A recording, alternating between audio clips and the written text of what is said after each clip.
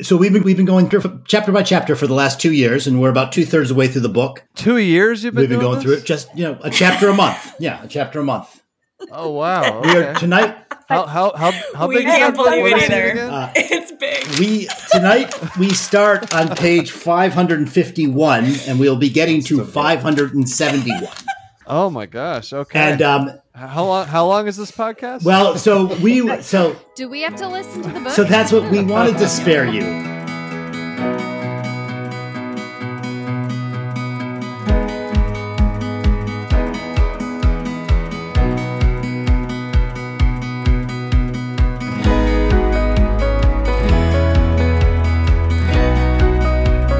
Tonight, we have a very special episode of Channel Your Enthusiasm.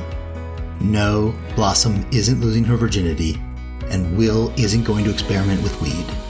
Tonight, the channelers engage in a rolling conversation with Will and Kristen Flannery, better known by their stage names, Dr. and Lady Glockenflecken. So for one episode, we will put aside our ongoing mission to understand the inner workings of the kidney and enjoy a fireside chat with the comedian who really gets that homeostasis is nothing to joke about. Enjoy. Are you all nephrology people? Yeah, why don't we kind of go around the horn and introduce yourselves. My name is Joel Toff. I started this project a couple of years ago. I'm in Detroit. Roger? Roger Rodby. I'm in Chicago at Rush Press St. Luke's. Been a nephrologist there for 35 years. Anna? I'm Anna Getty. I'm a nephrologist at the Medical College of Wisconsin. When we started this, I was just starting my fellowship in Indiana, so it's been a project. And now she's almost retired, so that's a lot. Right. Josh? Hi there, I'm Josh Weitzman. I'm a nephrologist at Beth Israel Deaconess Medical Center in Boston. And like Anna, I was a fellow when we started, and I think that says something about burnout that we're nearing retirement. Yeah. Okay. Melanie? Hi, I'm Melanie Honig, and I'm a nephrologist also at Beth Israel Deaconess in Boston. JC? I am Juan Carlos Velez. I'm a nephrologist at Ochsner in New Orleans. And Letty? Hey, my name is Leticia Valone. I'm a nephrologist at UCSF. And the last member of our crew is Amy. Amy, you want to introduce yourself and your friend? Oh, yeah. Hi, I'm Amy Yao. I'm one of the nephrologists at The Ohio State University in Columbus, Ohio. And this is my daughter, Fia. She's 2.5. She should be asleep, but she's not. She looks pretty glassy-eyed. Yeah. So. She might be if she takes a listen to this. Oh, that's so cruel. Will, I actually, Lady Glockenflecken, I don't know your first name. I'm sorry. Kristen. I'm sorry. Kristen. Yeah. And so do you guys go by Will and Kristen, or do you... Yeah. Okay. Yeah. Do you go by Doctor? Is it like Dr. Dre? Do you go by... Yeah, right. You can call Dr. us whatever G. you want. We're but very The catchy. G-Man. So right. what's the story with this podcast that you guys are doing? Yeah, it's called Knock Knock High with the Glockenfleckens, which is a play on my Videos. the videos where I was meds, introducing them as the med student and everything. And basically, we wanted to do it.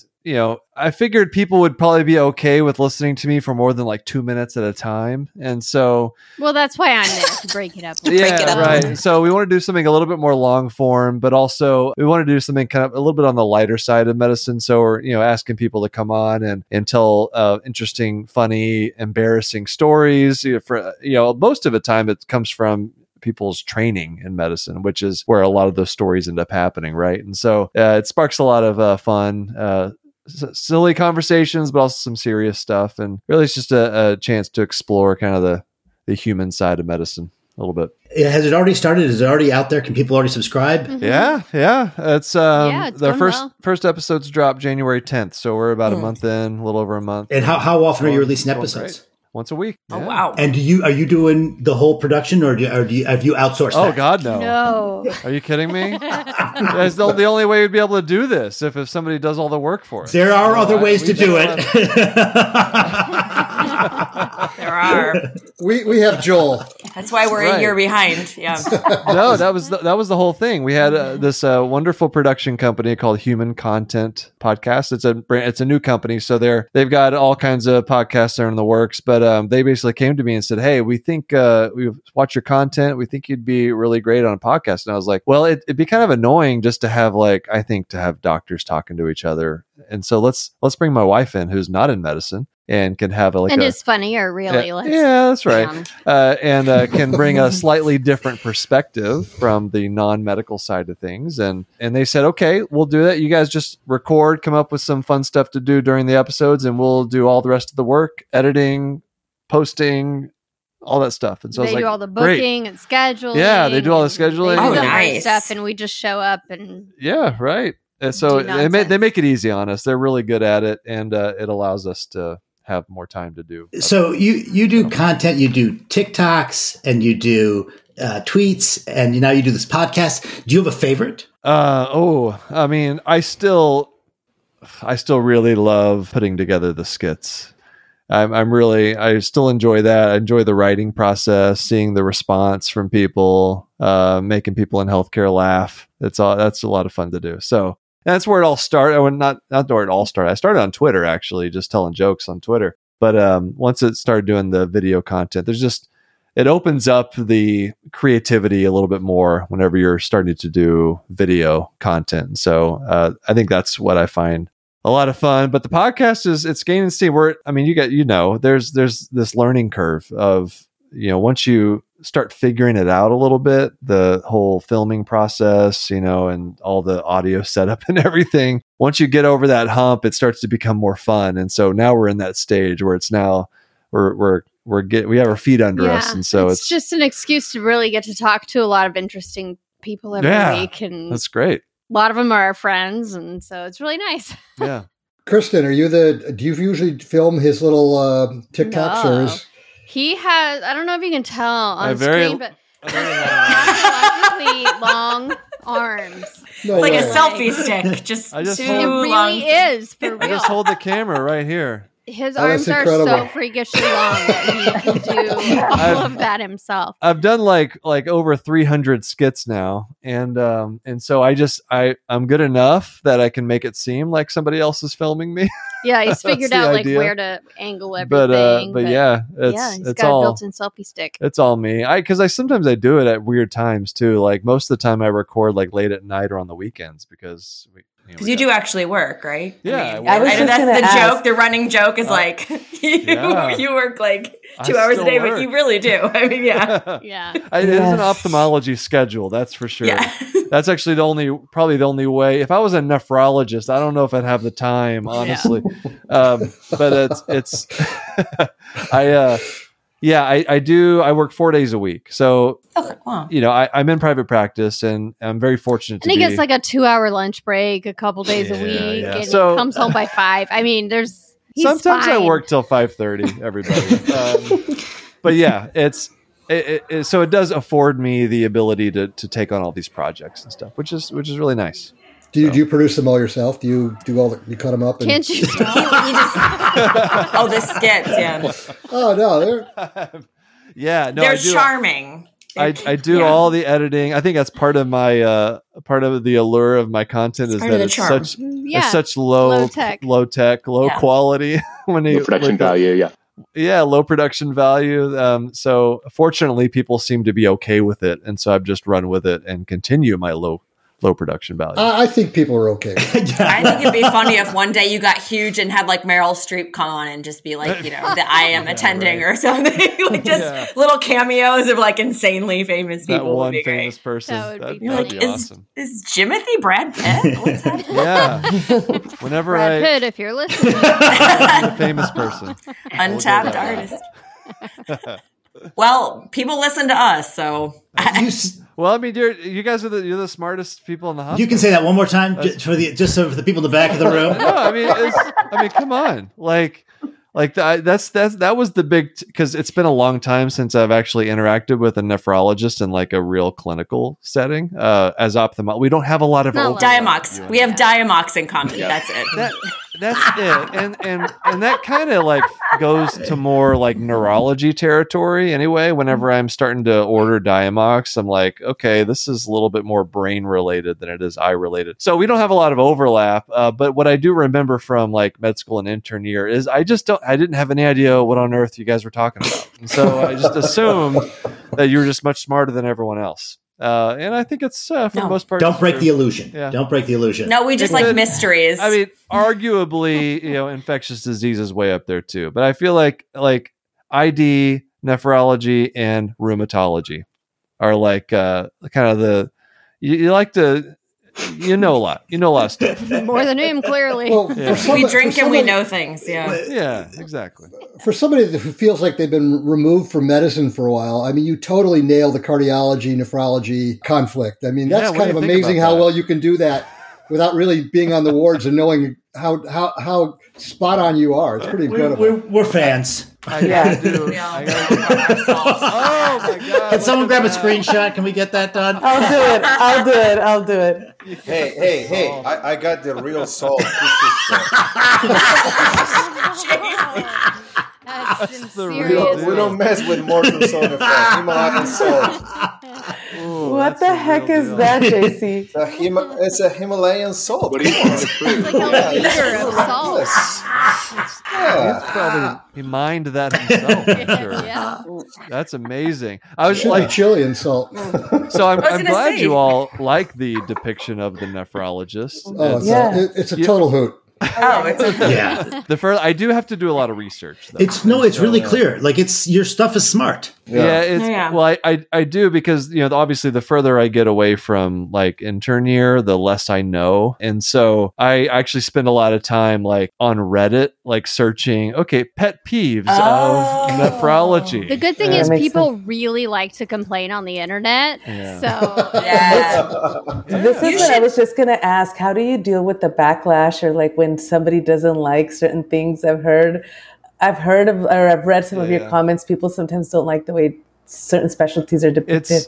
It's only almost universal, acceptance of my depiction of these specialties, except family medicine is the one where I've gotten probably the most pushback against. And I really think it's just, and it's not everybody. It's like it's a few people, but it's noticeably more than other specialties.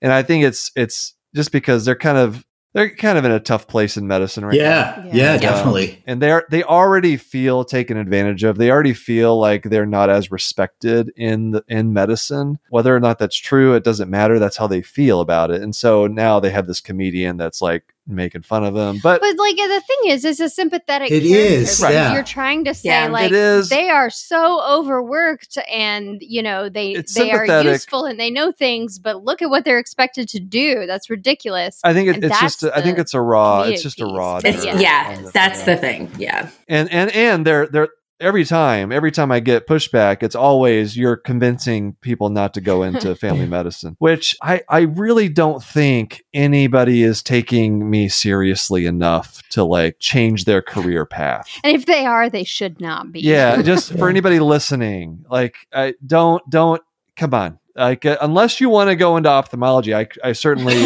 will agree. Like you should absolutely listen to what I say about that. But everything else, it's all for humor, and I just want people to be able to laugh at themselves and recognize the weird idiosyncrasies we all have in every single specialty, and that's kind of my goal here. It's not to push people toward or away from any other specialty besides ophthalmology. And nephrology, obviously.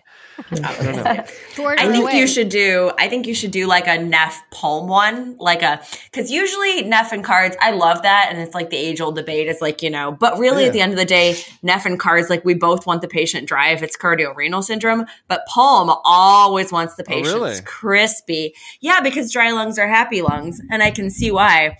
But they're the ones. I think that's an untapped. I haven't really. I mean, I feel like I kind of feel like pulmonology critical care is kind of like a part of the same thing, and so I don't have a lot of knowledge or experience interacting with like strictly pulmonology. I feel like it's always been in my personal experience like wrapped up in critical care. But I could explore that a little bit. The ophthalmologist goes to the ICU was outstanding.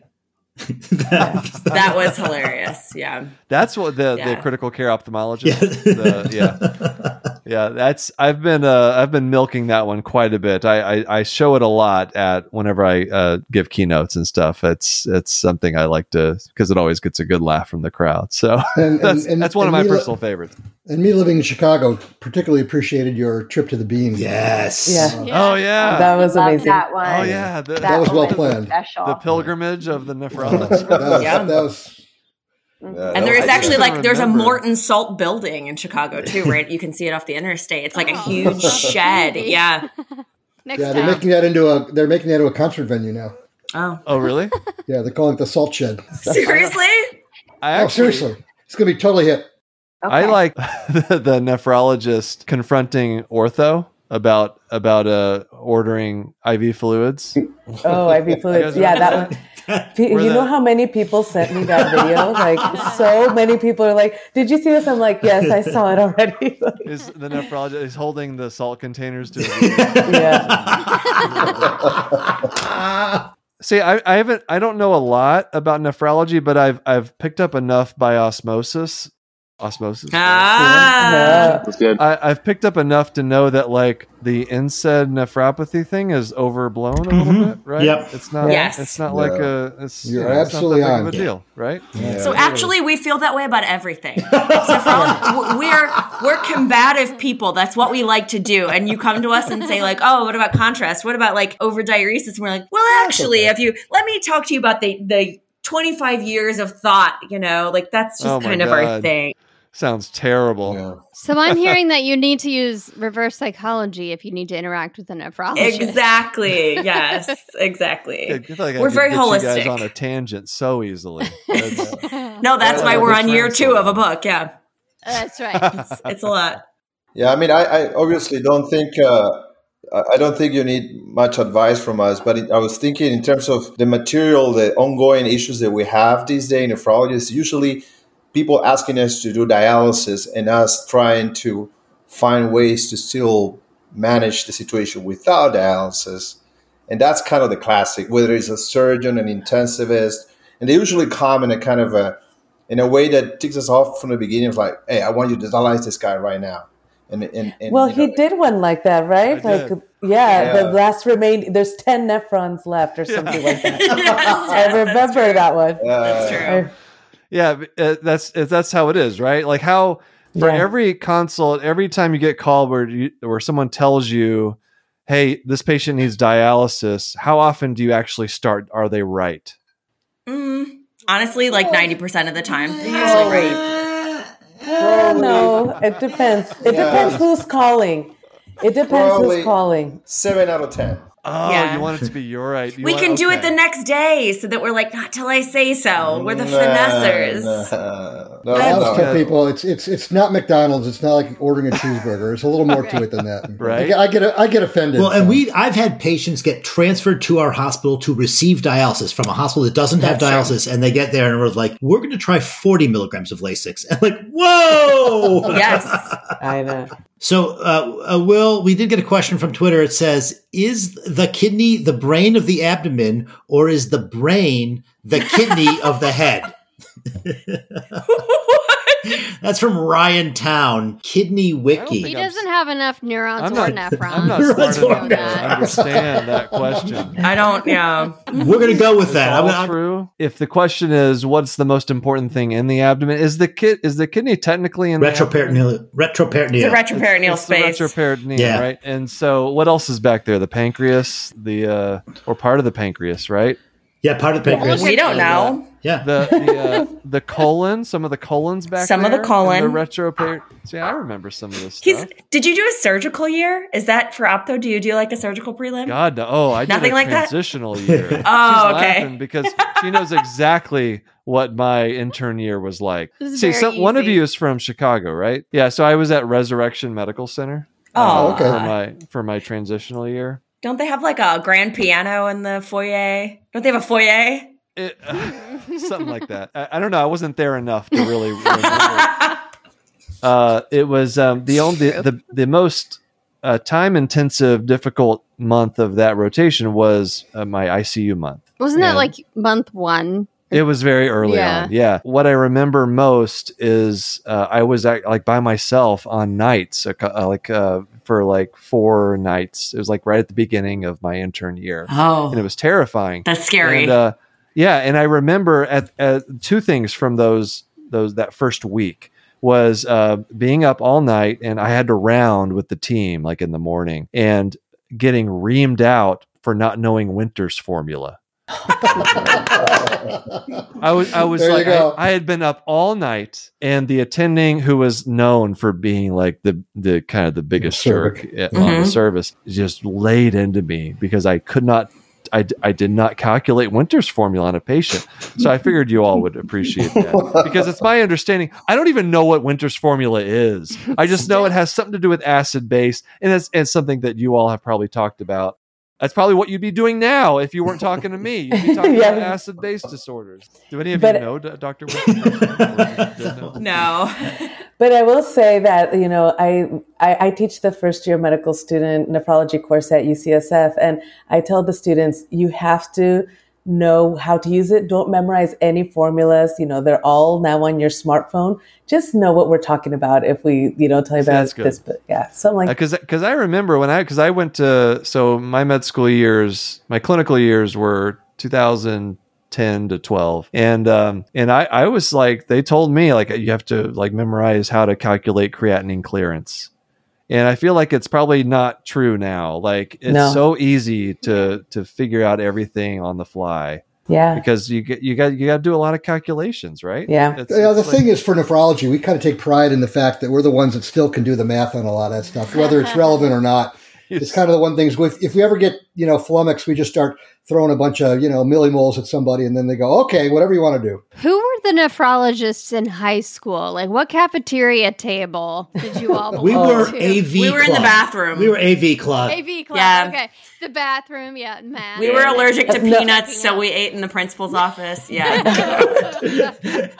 Anna, you're killing me. You're killing me. You golf team. Too real? You take golf you team. take pride. Roger. Wow. You take pride in having to know math. That's congratulations. Yes. Oh yeah, no, we do take pride in it. Yeah. Will, were you like a class clown growing up, or were you just kind of? Oh yeah, I was for sure. His own mom kicked him out of her classroom that for was being class clown. Yeah, I was. I had my mom as a teacher. She taught like the gifted like language arts class in 6th grade, and so I was in her class, and she sent me to the principals. She was really hard on me. I was kind of a jerk. I really was. Let's be real. But she sent me once to the principal's office, and I had to get a discipline report signed by my dad. And so that kind of like it's like wait till your father hears this, but like she can't sign it. She's the teacher. So. And when did you guys meet? Wait, are you guys high school sweethearts? When did you guys meet? No, college. College. I've just heard all the stories at this. College is close enough. You get the used to be a jerk vibe. Oh yeah, So where do you go to college, medical school, and resident? You mentioned the transitional year. What about the 2 other things?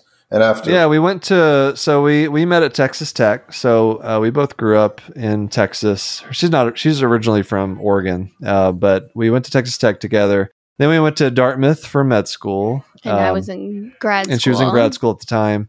And then after that, we went to Chicago for intern year because that's where her parents lived. And so we lived with them, saved a bunch of money. And then we went out to Iowa for residency. Mm-hmm. And then now we're in Portland, Oregon. So we kind of hit a lot of the regions. A lot of the pockets, yeah. Yeah. Mm-hmm. So medicine's cool that way, though. It is. You get to know people all over. It's fun. Exactly. And we realized we don't want to live in the Northeast ever. Yeah. Just because of the snow. It's awful. It's snowing in Oregon now, isn't it? I know. We got That's true. 4 or 5 inches last night. Yeah, Portland Metro got 10 inches. Yeah. A lot of snow. It's crazy. Yeah. But no, we moved from Texas to New Hampshire. One fell swoop. So not that winter prepared was for that, and it was rough. And so we were happy to get out of there. Subaru capital of the. It is. Yeah, we didn't have. Yeah, we never have. He drove a toaster. The Honda. Hey, really? Put some respect on the Honda. The Scion. Honda. Oh, a Honda. Okay. Yeah. No, the OG toaster. Not I'm sorry. Honda, they kind of have that granola vibe, but they don't also make them anymore. Yeah, they don't make them anymore. That's shocking to me. I know. And elements are what we do. Had stadium. Really? Did it really? God, you gotta bring it all back to nephrology every single time. We always do. Everything comes back to homeostasis in the end. Oh man, I tell you, that homeostasis thing. I mean, the original nephrology video. That's like people quote that to me on the street. You should have brought your water bottle. Yeah, that's a great one. The homeostasis. Because you don't understand, that is my every single clinic. It's not even something I think to tell people, but every clinic, every new patient on the way out the door, they're like, so I drink a ton of water, so I really should be fine. And that's like every time I'm like, that your kidneys don't need exercise. They don't. The inspiration for that line, homeostasis is a joke for you, comes from Joel Topp here. Because he had, I think it was in your Twitter bio or something about homeostasis. It's the product of the kidney. Urine is the byproduct. Yeah. Urine is the byproduct. I love that. And so I always thought that was the case, and now I'm so vindicated. Now it's confirmed. At this point, all the nephrology knowledge I know is from you. So you can. All the nephrology knowledge anyone has is from him. We have a little budding nephrologist here as well. A little potato. Oh my God, look at her cheeks. They keep growing too. Oh my God, that's adorable. 8 months? 7 months. Oh my God, Kristen is good at that game. You nailed it. She's zeroing in. Yeah. And she's used to Zoom, and so like she's like always trying to talk to people and like will try to reach her faces. Oh it's really funny. Generation Zoom. Look, now she's going through the book. Oh my God. That's the cutest thing. Oh my gosh. Hey, you're gonna destroy metabolic alkalosis. That's gonna be your first word. Yes. She'll say pH. So, Will, you've had such a budding or growing career with this. Do you think you'll always practice medicine? He better.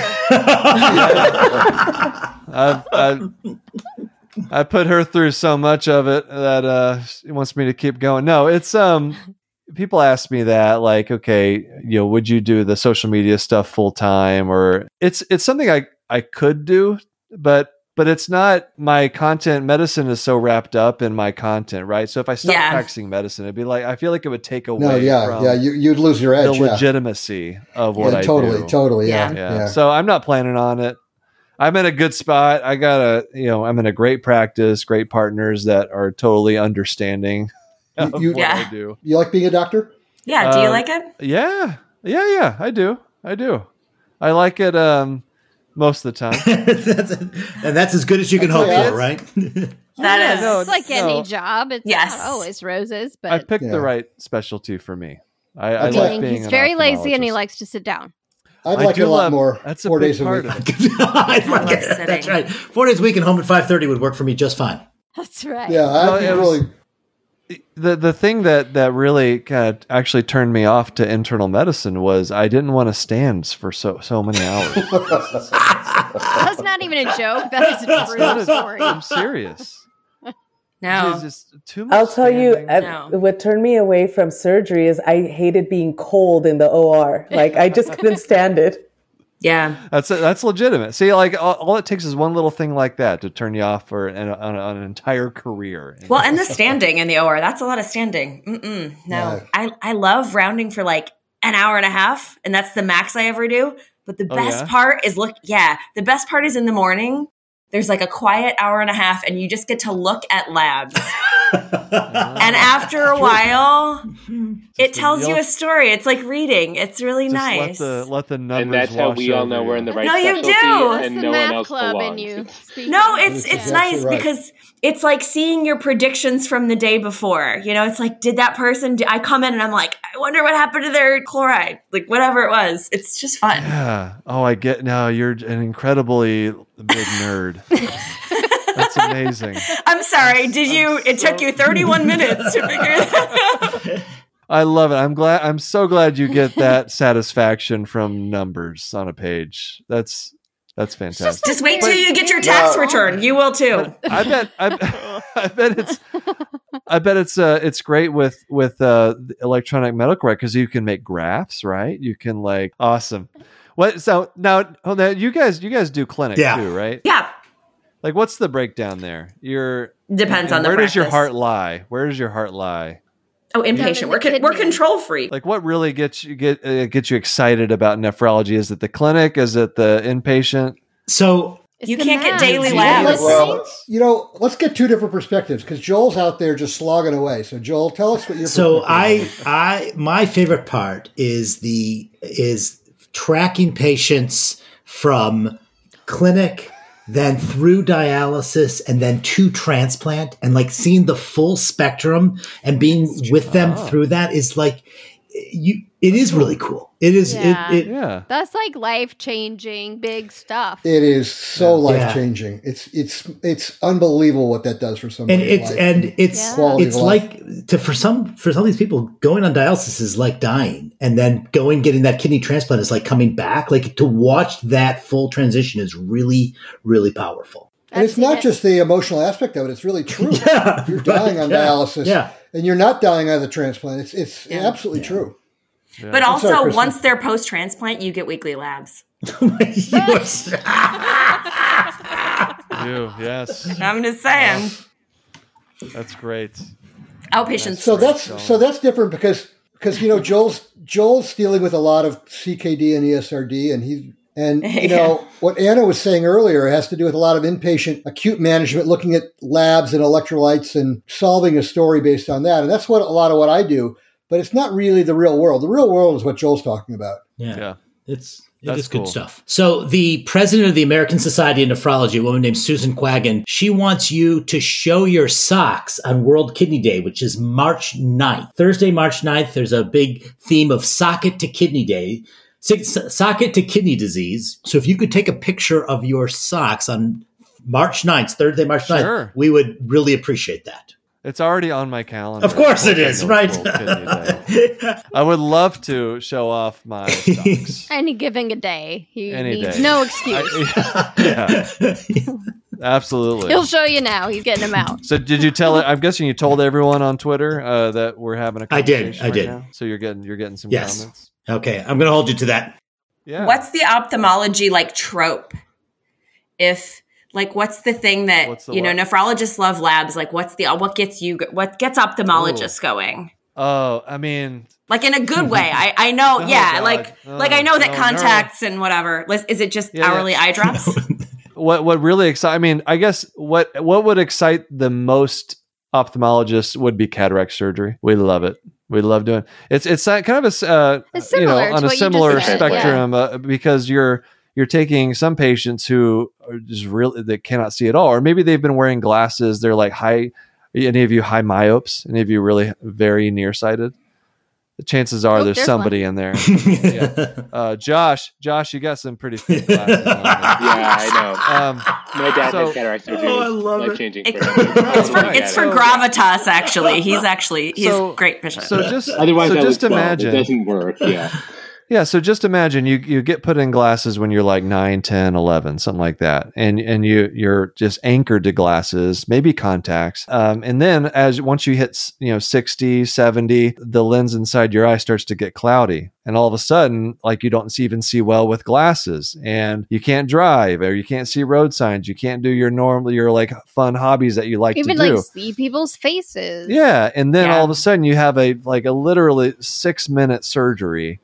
And all of a sudden, after a couple of days, you can see 20/20 without glasses for the first time, that you can remember in your entire life. So it's really, and we get to do that. I when I've had OR day, I can do that 12, 13 times in a day. And so that's really exciting for ophthalmologists. And that's the biggest, because everybody on earth will get cataracts if you live long enough. Right. So there's a huge need for it. Yeah. My mother said, when she had her cataracts done, she woke up and she said it was like the Wizard of Oz when you go from black and white and they suddenly goes to color. She said she had no idea what she was missing for all those years. It was such a great analogy. Yeah. People will blame me for giving them wrinkles. Oh my gosh, I've had that. Yeah. I'm hideous. What did you do to me? Exactly. Yeah, my dad had cataract surgery done. He went from minus 17 or 18 correction in his glasses to not needing any. Yeah, I'm. But then he went on a stargazing trip for the first time in his life, and it was just mind blowing for him. It was really, really cool. So I totally get how that's life changing. Yeah.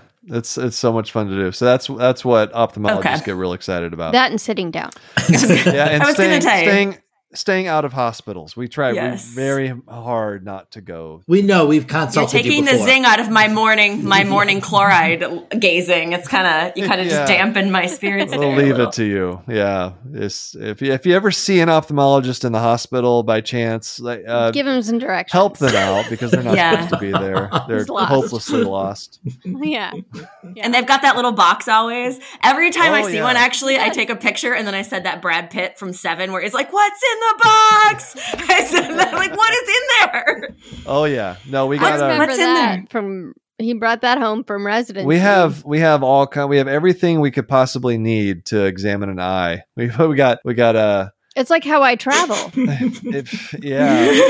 Not quite that bad, but yes, close. We have all our little luggage with us. We carry it around. Oh, it's not one thing. It's all your things. Yeah, everything. There's a ton of stuff. It's a portable ophthalmology setup in a box. We got like ophthalmoscopes, several different types of ophthalmoscopes. We got drops. We got like eye charts. We got a tono pen in there. Were you the guy that bought the Panoptic? Was that you? No, I actually did not buy a direct ophthalmoscope, and I tell everybody I can, not as far as med students go, not to buy. I mean, why stop at med students? It's a worse idea for other people too. You know, I don't know why anybody else would at any point consider buying an ophthalmoscope. It's just it's not practical. It's not. I think as long as there's like 3 of them in the hospital, like you could just go find one. Go down to the emergency department, find yourself an ophthalmoscope, and go use it in the hospital. Like there's no reason you have to have a personal ophthalmoscope. Don't say that on Twitter. Someone's going to be like, the physical exam. You're going to. Twitter is going to crucify you for the decay of the physical exam. Twitter doesn't scare me. Do you, it doesn't, I was just going to ask you if you ever worry about like the haters and people trying to find you where you are, getting hate mail. So early on, I was anonymous in my Twitter journey. And that was probably for the best because I was trying out this whole like comedy thing, which wasn't really common at the time. We're talking now like 2015, 2016. And people were telling jokes and being funny, but I was like, my purpose was to be like a medical comedian. And that it just... I'm a lucky lady. You're like, I know I'm an ophthalmologist, but get this. How about this for an idea? Exactly. So it wasn't like, there just wasn't a lot. There were no guidelines on how to do that. Right. And so of course, I was going to piss people off because this doesn't quite make sense, and it's just not very common. And you're making light of something. Aren't used to making light of the medical profession, and that's what I was doing. And so I pissed off a lot of people. But eventually, I got to the point where I figured out how to do it without attracting too much of that hate. And so once I shed my anonymity and people knew my name and my face and everything, basically when I started making these videos, I did scale back the kind of the controversial the controversial type things, the things that I knew would get under people's skin. I still do that every so often, like especially if it's a topic that I think could use. Yeah, you've taken on some things like in the last year that I think are... now the hate mail just comes from the insurance companies. Well, I mean... No, actually I do. So now I know if I'm going to post something, I'll know when I'm going to get a little bit of backlash from it. Sometimes it still surprises me. Like I did a video on in support of DOs. This was probably like a year and a half ago. And I said something, I think that got misconstrued, and I just started getting a lot of backlash. From DOs? I think it was from DO. Like somehow they had the impression that I was calling DOs stupid or something. But the whole video was like in support of DOs and how DOs, it's equivalent to the MD, and that was the whole point, right? But sometimes, people misinterpret things, and I think that's partly on them, but also probably a little bit on me as well. And that's what I've learned is like, you can have the best of intentions, but if something comes across to people, and it wasn't just one person, it was like 3 or 4. So whenever it's more than one person, I know, okay, there's probably where there's smoke, some rawness there, thing, right? Yeah. And so I deleted that video because I was like, it's not worth it. I don't want to. The point of this is not to make people angry. And so occasionally things will come up and bite me like that, but it's few and far between when I get surprised by the reaction from people, and that's mainly just because of the experience I have doing this. The backlash sucks. Like when you get the angry people, but I've learned what feedback to listen to and what to ignore. And that's a huge part of it because, especially when you have a following like I have, you're going to piss somebody off. Like, it's not everybody's going to be happy with you. And I'll occasionally get the angry email about this or that. And, I know what's something I should take to heart and what I should just delete and never think about again. And I've gotten better at that over time. That guy recently who got all worked up about you being the keynote speaker. I mean, he was like nobody, but it was like the cardiology thing. And it was like, sometimes it's not even about you. It's just about, probably oftentimes it's not about you. It's just like what people are going through. And you're like, man. No, but you need to go pray. I took that guy to task. I don't know. That was, no, tell us. Why can you just tell the story? Summarize it for us, for our listeners, in case they missed it. Yeah. So I honestly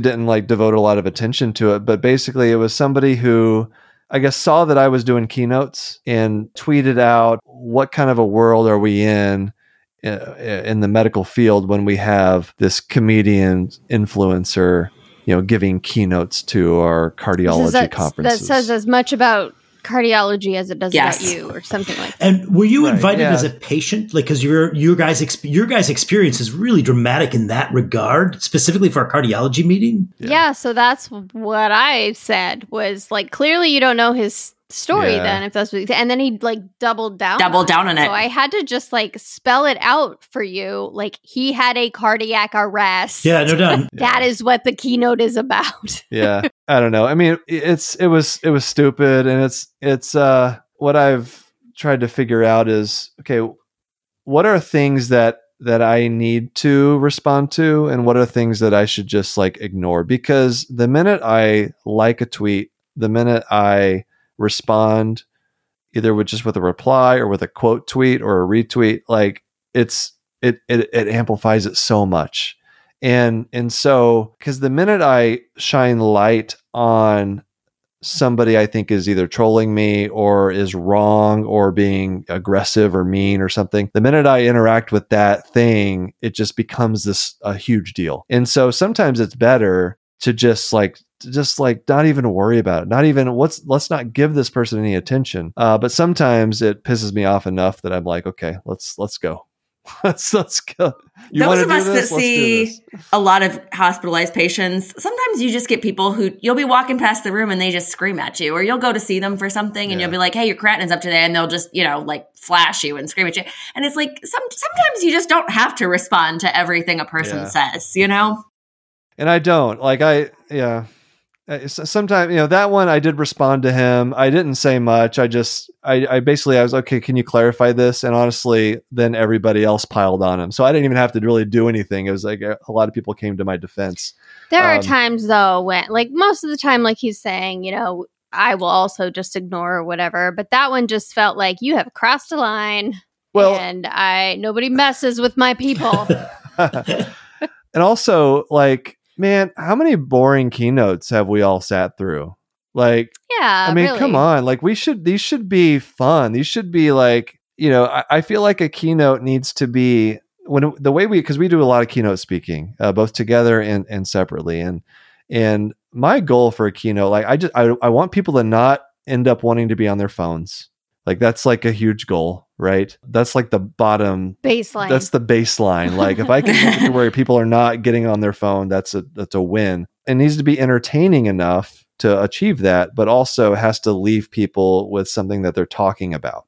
And that's my goal. Like I want it to be entertaining, and I want people to be talking about it the rest of the day or the next day or the day after that. And so that's always what we try to achieve with our keynotes. And our experiences with me being a patient, having a cardiac arrest, having cancer, and also just, doing this whole social media comedy and medicine type of thing, like it's a unique thing. And it's I think people do appreciate. Yeah, I think we have a perspective on many things that is a little bit unique. And the kind of through line of everything that we do is kind of two things. One is, we bring levity to some really dark things, but then there's still like some substance underneath and what the takeaway is, right? And then through all of it, we're trying to point out the humanity in medicine and really highlight that, and the humanity in doctors and the humanity in patients, and just try to remind everyone, before you're a clinician, you're a human, and that has some implications. But that basically that guy he didn't know what he just sucked.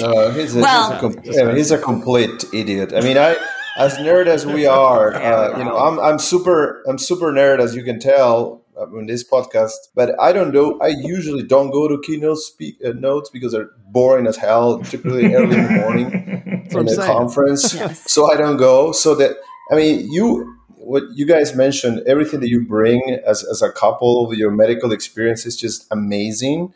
But even removing that and just looking at you as a comedian and what you have generated over the last few years is enough of a credit to be on the podium. I mean, your humor is disruptive.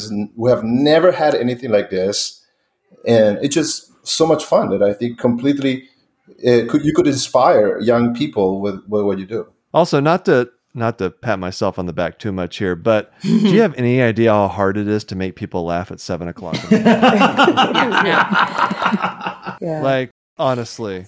And like also, medical conferences start so freaking early in the morning. Yeah. It's because they pack so many things into them. I know. But actually, so our big kidney conference, I'm trying to think of they do a really good job booking people, but I think one of the things that they do that makes it so good is that it's never just someone that's like, hey, we're going to talk about whatever's big in nephrology this year, because we've been talking about that all year. We have a lot of people who aren't nephrologists, people talking about their life of experience.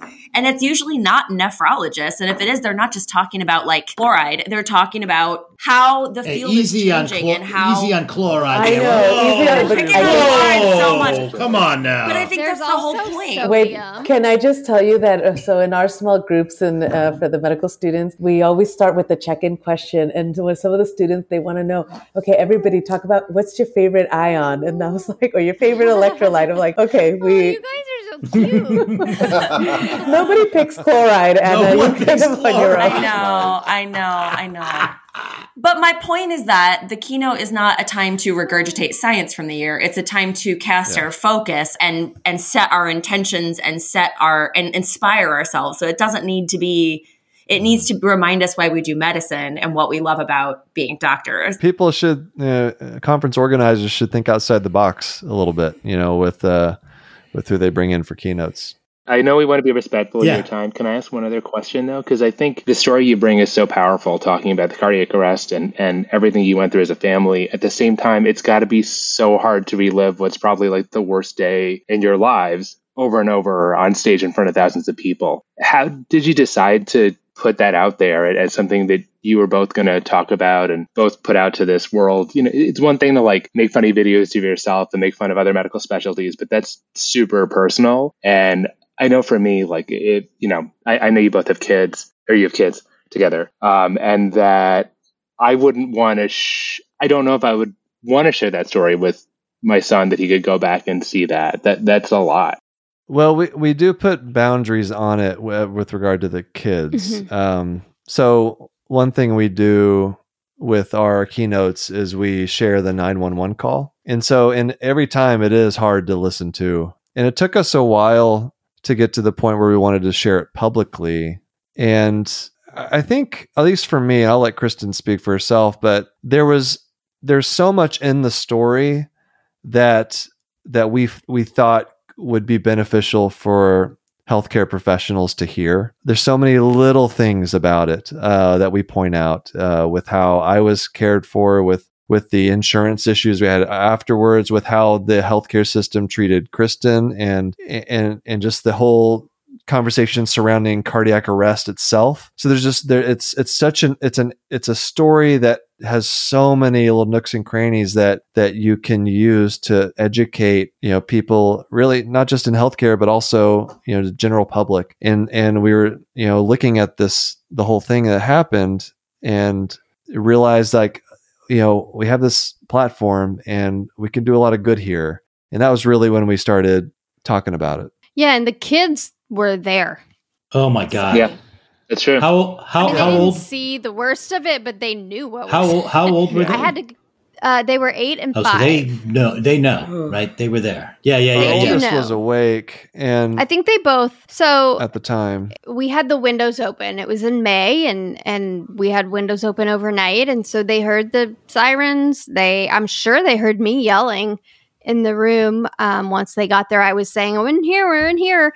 I'm sure they heard that. The paramedics and the fire truck and all that stuff that was parked right outside their window. They could see all the flashing lights. I had told the 911 dispatcher that I had kids sleeping in the next room and I didn't want to scare them. And so she told the paramedics to close the door when they got in. And they came in, it was May 2020, right in the height of the COVID scare. And so they were in hazmat suits and hoods and shields and just the whole 9 yards.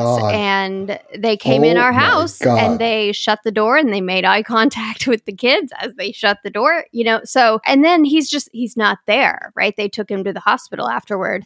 So I have to go in right after they take him. It's about the time that we had them very well sleep trained. And so they knew they couldn't get out of bed until a certain time. But that time came right after he left. And so I knew I had to go in there and tell them something because they're going to notice that he's not here, So from the very beginning, they knew that something was going on. And I told them that he got really sick and needed some equipment that we didn't have here at home. And so they have it at the hospital. So they took him to the hospital. I didn't know then if he was going to be okay or not. I didn't know even if he did survive, I didn't know if he was going to be himself, if he was going to ever do eye surgery damage. Again. That was the real question. No. So I didn't know what to tell them. I couldn't just say, but don't worry, he'll be okay. He'll be home this afternoon, Yeah. So they've known from the very beginning, whatever was appropriate for the time and the age that they were. And then as they get older, they understand a little more about it. They have had to have follow-up appointments themselves to get checked out. So, you got to explain that. They haven't heard that 911 call. No, but we protect them from that. Yeah, I don't think they need to hear that. When they're adults, if they decide they want to hear that, that's their decision. But I don't want to make that decision for them ahead of time. So I can't imagine. But we do let them, they come with us on our trips to give keynotes, and they listen to our talks. I think it's important for them to see that, when bad things happen, you can just sit there and let them be bad things, or you can turn them into meaning and improvement for other people and for the world. And so we want them to see that part. But yeah, we do work pretty carefully to protect them from the parts that would do more damage than good. Yeah. That's awesome. Thank you, guys.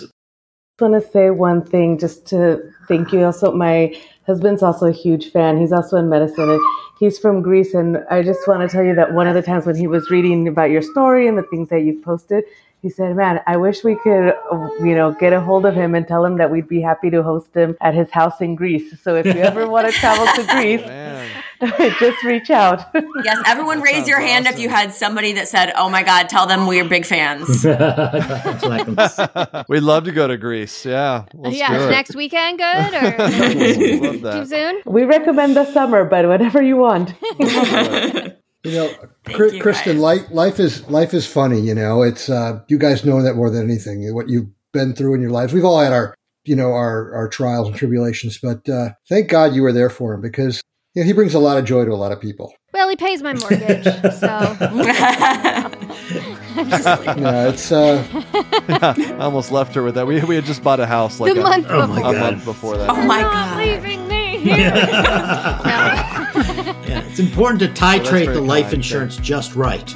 Yes. Well, he'd already had cancer. He didn't have life insurance. Oh my God! Oh my God! I hadn't even thought about that. Yeah. No, but in all seriousness, I did not want him to leave. Yeah, for a multitude of reasons. But but thank you for saying that. Okay. Hey, thanks, guys. This has been great. Yeah.